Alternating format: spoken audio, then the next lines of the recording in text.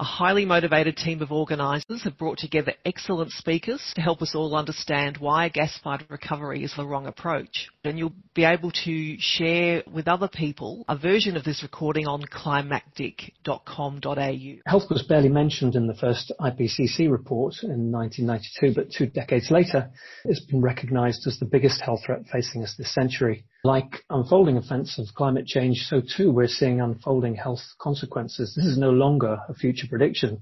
I thought I'd just spell out what Melbourne might expect over the next 20 years, and this is due to climate change that I'm afraid is already locked in. More hot days, warm spells, heat waves, fewer frosts, less rainfall, at least in the winter and spring. When the rainfall comes, there's increased probability that it will be extreme, and harsher fire weather.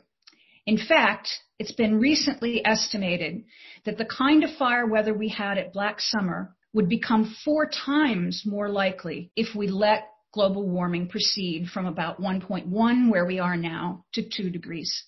But the growth of fossil fuels continues to grow. Coal may be leveling, oil's definitely rising, and gas is rising faster still. Haven't we heard that we can wean ourselves off coal by going to gas instead and it'll be better for the climate? Well, depending on what the process is and depending on its end use, gas does produce about 30 to 50% fewer emissions than coal. But if the methane losses are large, this advantage is substantially reduced. And in some cases, the advantage is reduced to 0. That is to say, when you combine the CO2 and the CH4, you're no better off than you are with coal. The Narrabri project alone would produce about 5 megatons of CO2 equivalent at exactly the same time Australia needs to reduce by 7.5 megatons every year in order to meet its 2030 target. In the UK, transitioning to renewables has led the way in the electricity grid reductions in 2017, with gas coming in third after lowering energy demand through energy efficiency. So is there a role for gas? Yes, to firm up increasing renewable electricity generations in the near term, while batteries and other non-carbon strategies are coming online. But even the Australian market operator does not expect that additional gas production will be needed.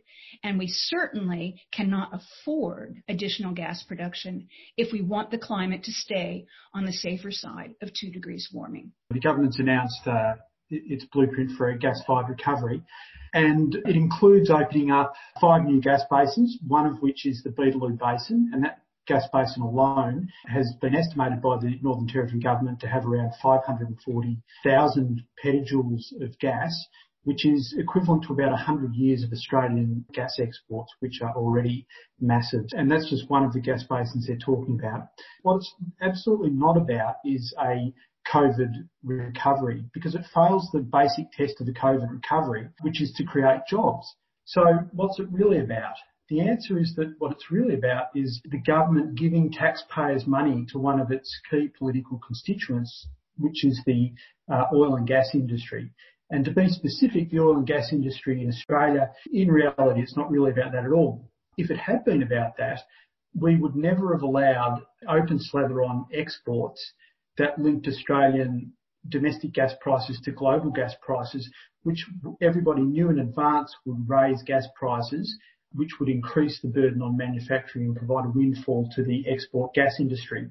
Different industries provide different amounts of jobs per $1 million invested.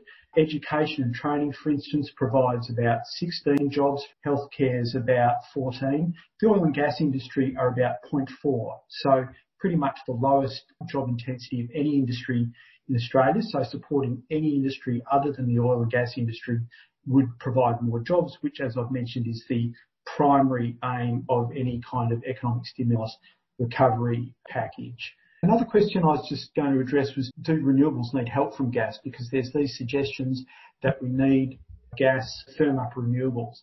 The Australian Energy Market Operator has told us that.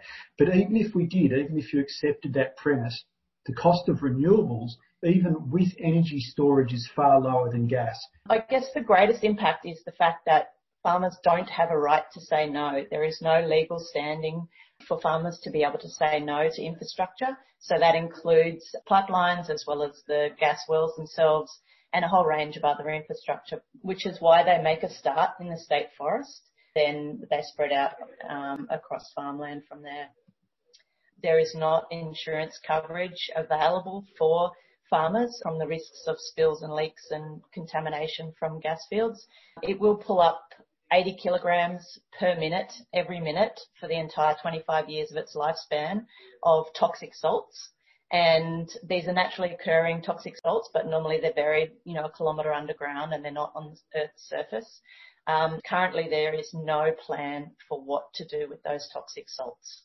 Every day of this project, the proponents propose to pull up 5 megalitres of water a day. So just over 1.5 swimming pools, Olympic-sized swimming pools every day of water will be pulled up. Experts have predicted, based on averages, that there'll be between 15 and 130 toxic spills and leaks over the lifespan of the project. It's only in exploration phase at the moment, and there's already been a dozen spills in the forest. My name's Ella, and I'm 13 years old. And so I'm just going to chat a little bit about School Strike for Climate. Our part in this movement, I guess, is showing that the youngest generations are going to make this change, and that we know this is affecting our future, and we know that change has to come, and our leaders have proved to us that they're not doing anything. So it's our job now. And so on September 25, that is our National Day of Action. It's a gas mobilisation, so we're focusing on helping fund our future, not gas.